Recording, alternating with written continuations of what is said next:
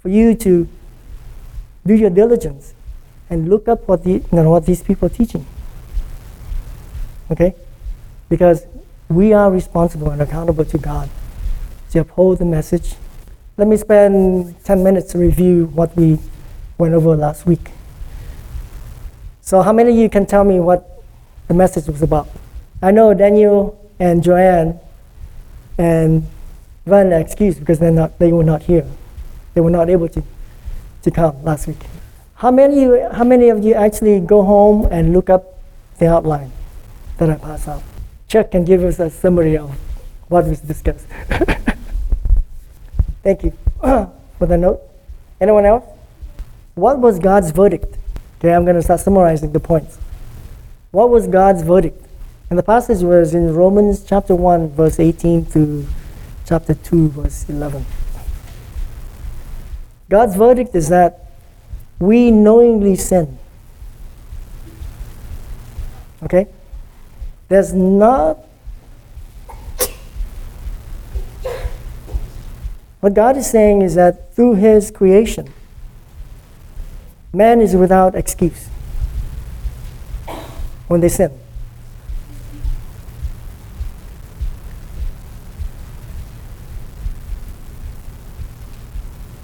And how does sin start? Can anyone tell me? How does sin start?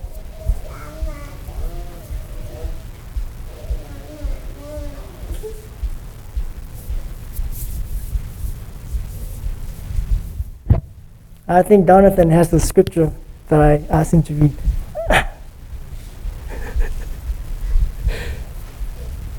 It's in James. James 1:13. Let no man say when he is tempted, I am tempted of God, for God cannot.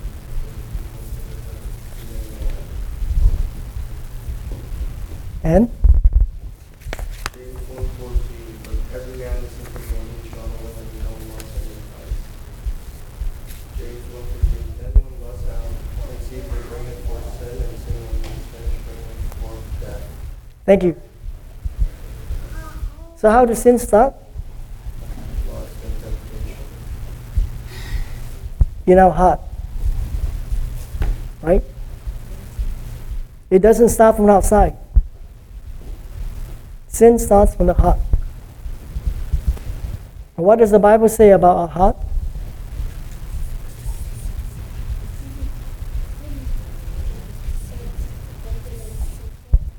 Amen. It's the most deceitful thing. And so, when a person said, you know what, I'm going to trust my heart. Isn't it what society is promoting? Trusting your heart? That's the last thing you want to do, is to trust your heart, because your heart is the most deceitful thing, is the most wicked thing.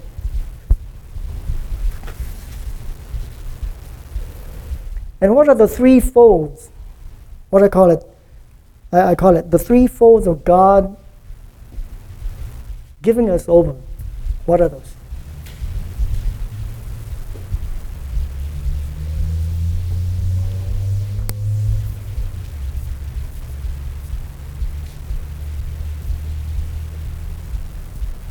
The reason I'm doing this exercise is I want for you to, I'm leading you somewhere here. Is that our heart is the most wicked thing. We sin knowingly against God. And when we sin, guess what? God starts releasing us. Okay? The three things that He handed us over to, that He gave us over. The first thing is what?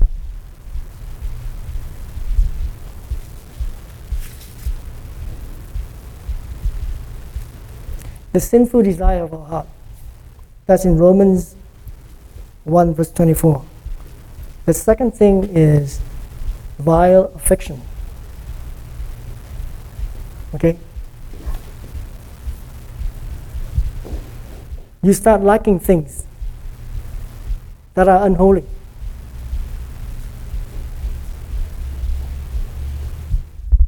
The third thing that God gave us over is a reprobate mind. Who can tell me what reprobate is?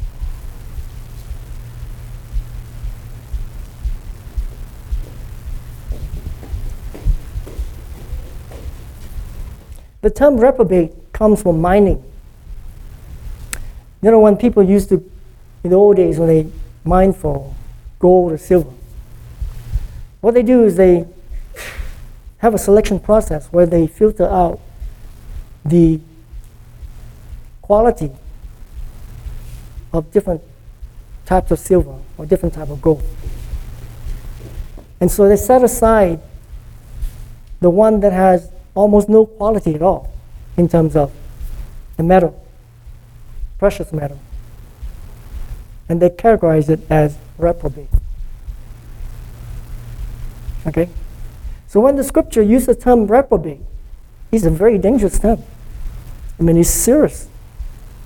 That means your mind is no longer be able to think properly. Okay? Think for a moment. The only thing that God has given us is our mind. And if it is in a reprobate state, we have no recourse.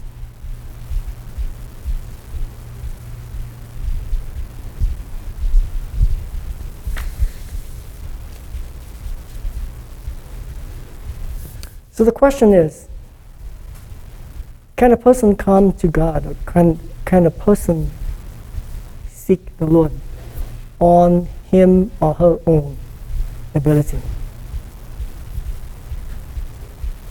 Can a natural person come to know God?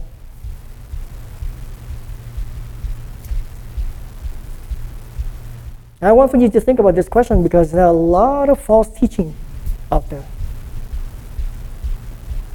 that promote the idea that man is good, that man can approach God, that man can come to God on his or her own ability.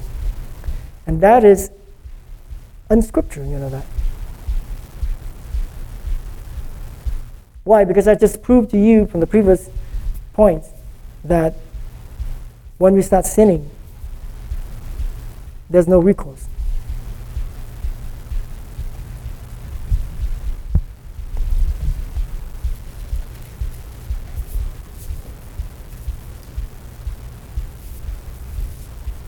Let's go to 1 Corinthians chapter 2, verse 14.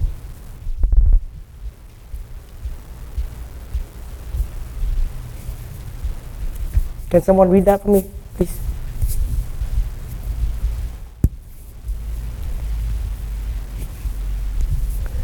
Sorry, this is kind of like a review thing, so I didn't have the scriptures up for you.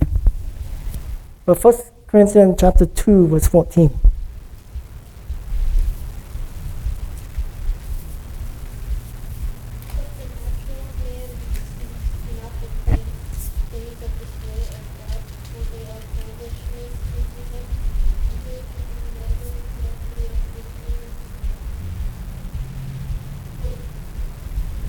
First Corinthians 2:14, right?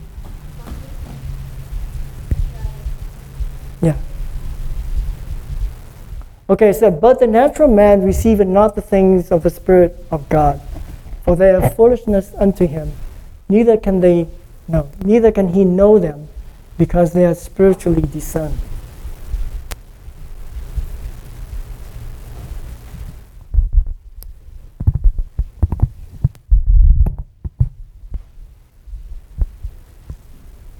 Let me reread this in the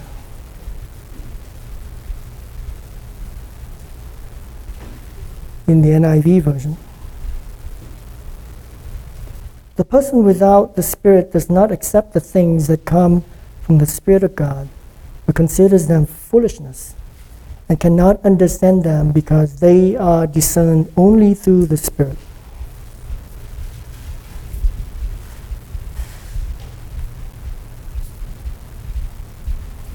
You know, the best analogy that I have for this verse is this. How many of you like durian? Durian. Serena? Okay, we have only a few who like serene. But I was watching this YouTube. There's some good things about YouTube, okay? You can learn a lot of things. But I was watching a few episodes on some of the Europeans that try to taste durian for the first time. And I just watch it, and I've noticed that the what do you call it,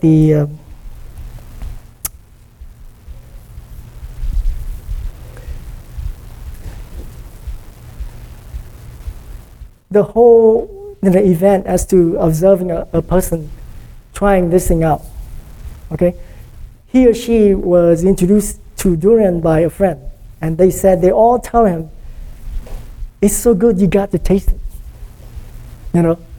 And then you start, the video start recording, and you start seeing the person sit down and start seeing, the durian being opened up, right? And the first thing is reaction to the smell. It's like, it smells so bad.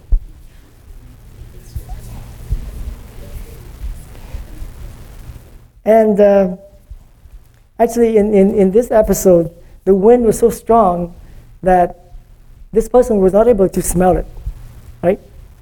But then when he started tasting it, when he started putting the spoon into the durian and start putting it up to his mouth, and that's when he started really getting a whiff of the smell. And he was just like, "Wow, this is strong." And then, but there are other people, his friends were encouraging him, try it and see what it tastes like. And he started trying from the outside, and then he meticulously going into the inside. And you can look at the expression in his face. It started going from, I know I don't like this, but I'm going to try it, to a very strong opposition. It's like, I hate this thing. There's no way I'm going to be able to handle this.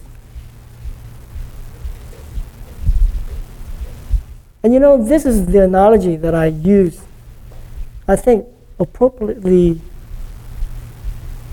explain this verse that we just saw here. Eating durian is an acquired taste. That means you have to learn to eat it from a very young age. Because after a certain age, it requires a tremendous effort to make yourself like it. Okay? Tolerate it is one thing, but liking it, and then loving it, and enjoying every minute of it, that is something that the Holy Spirit will have to put in our mind, that converts us and giving us the ability to accept His Word.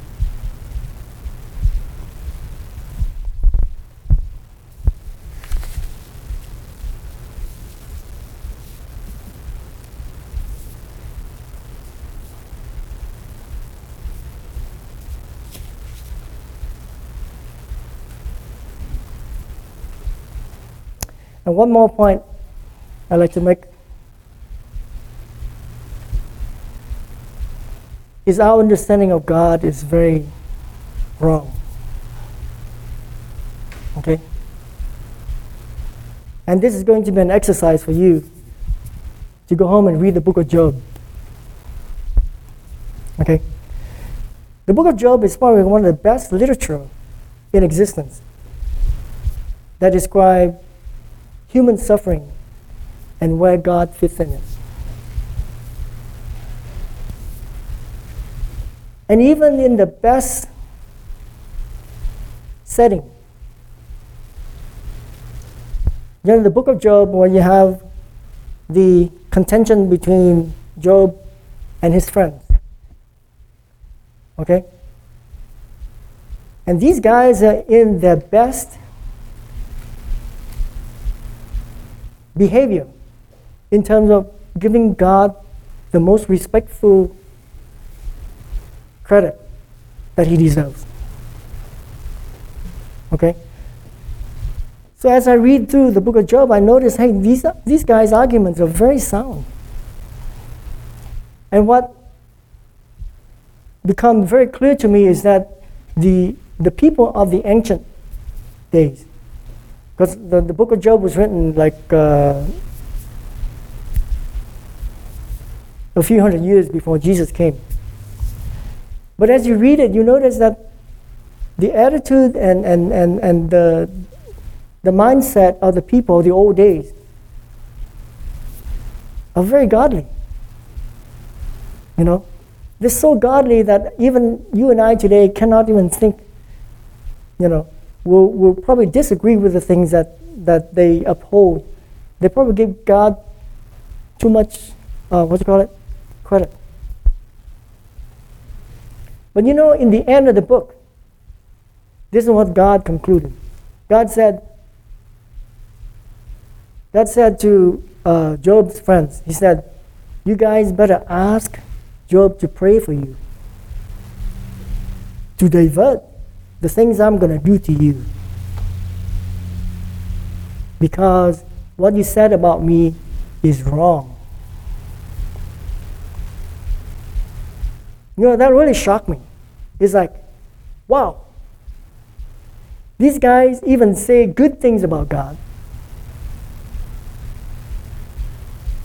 You know, the words they have is very appropriate, very respectful, and very giving God the honor and the glory that he deserves. But God's conclusion is this: I don't like the things you said about me. And whenever God doesn't like something, guess what? The person who said that is in big trouble. Because he said he was about to destroy them. Can you believe that?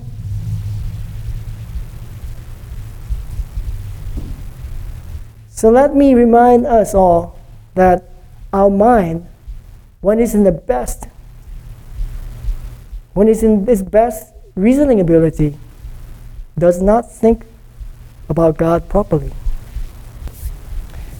Now we're going to go into the message today, which I only have 15 minutes left.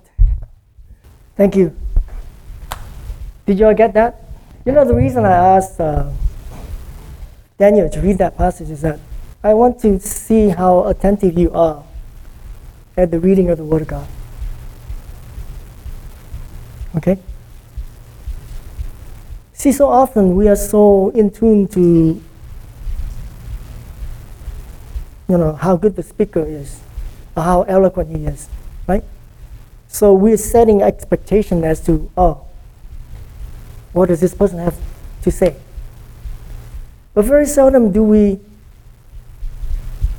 give the Word of God the preeminence that it deserves. Right? At the reading by a little child, to me, it is more important than the best speaker in the universe. Because why? Because he's reading the Word of God. And here we have an incident where Abraham is the ancestor, the father of nations, the father of who's haggling with God to beg him to save Sodom and Gomorrah. Let me divert just a few seconds, just a half a minute here. Sodom and Gomorrah commits a very hideous crime before God. But God is so patient. God does not want to destroy the wicked with the righteous. And so God was willing to hear Abraham's plea. How about 50? How about 45? 40? 30? All the way down to 10.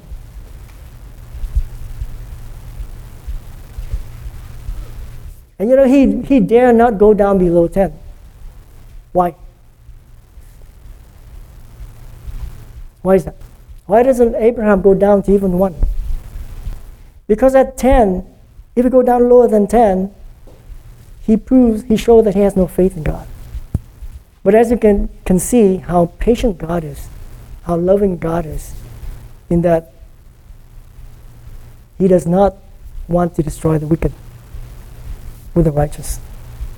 David, can you read the next passage for us? Sure. You can sit down or stand up, either way. Read out loud so that people can listen.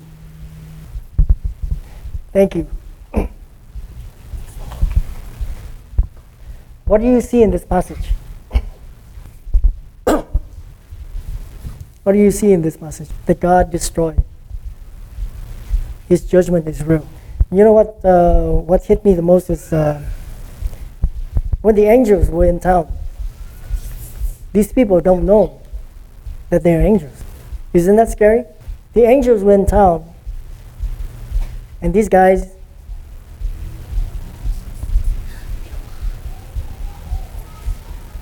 don't know that they're angels. They were about to do something that is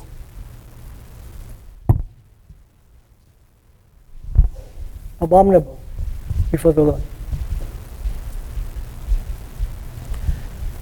But this passage depicts God's judgment.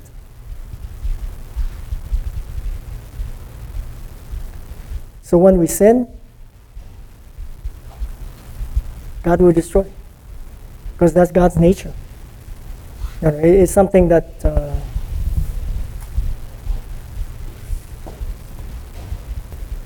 you cannot avoid.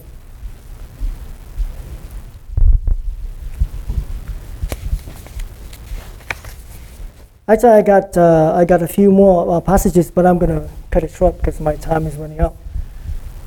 But I want to relate this thing to my final point is, how do we escape God's wrath?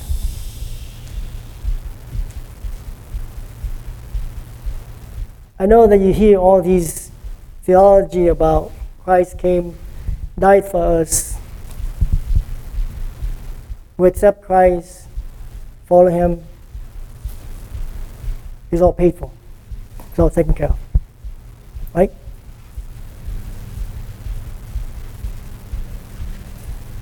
But I want to raise your curiosity to another angle. And there's one passage I want for you to read. It is Acts chapter 2. Acts chapter 2, verse 40.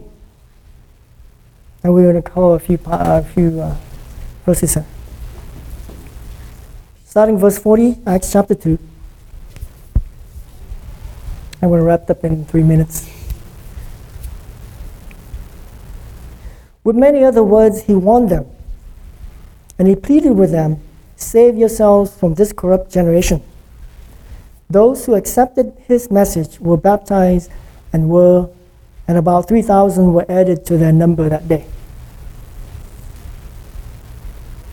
Verse 42, they devoted themselves to the apostles' teaching and to fellowship, to the breaking of bread and to prayer. Everyone was filled with awe at the many wonders and signs performed by the apostles. All the believers were together and had everything in common. They sold property and possessions to give to anyone who had need. Every day they continued to meet together in the temple courts. They broke bread in their homes and ate together with glad and sincere hearts, praising God and enjoying the favor of all the people. And the Lord added to their number daily those who were being saved.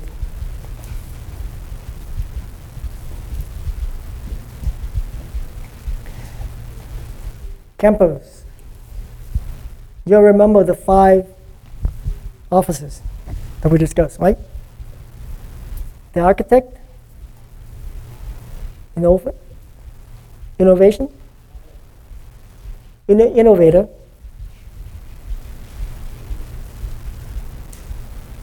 gods, scholars, and givers. I'm going to give you the challenge. The passage we just read is a footprint of the church that God expects. Okay? You as an architect, an innovator, a scholar, a God, a giver,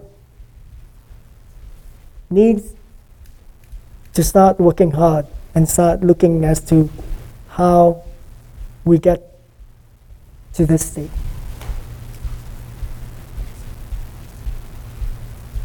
Okay? The reason I'm saying this is because all of this theology about salvation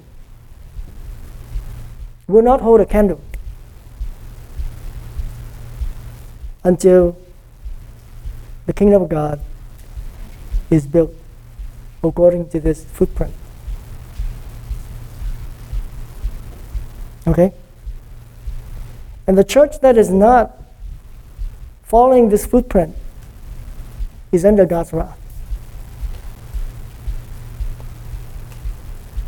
One thing we need to keep in mind is that God's wrath works very mysteriously in that the more you sin, the more you continue in sin, He will let you continue to be in the state you're in. Because you notice that the point that I left out is when God destroyed the Canaanites. 400 years before God gave the order to Joshua to go into the land of Canaan and destroy them, God predicted that they will, their sin will increase to such a time where God will harvest. So don't think for a moment that God allows the wicked to continue in their wicked state as if God ignoring them. No. God is letting, just like a fruit that is growing, He'll let it ripe before He harvests it. Okay? So a challenge for all of us, for every one of us, is to study this passage, the footprint of the church that God wants us to be, and start thinking about how we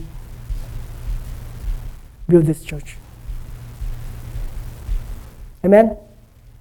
Let us stand and we'll pray, closing prayer, and then we'll wrap up.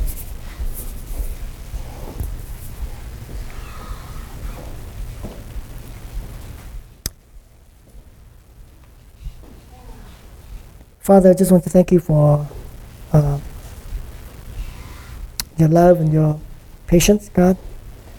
Father, I pray you give us the desire to love you, desire to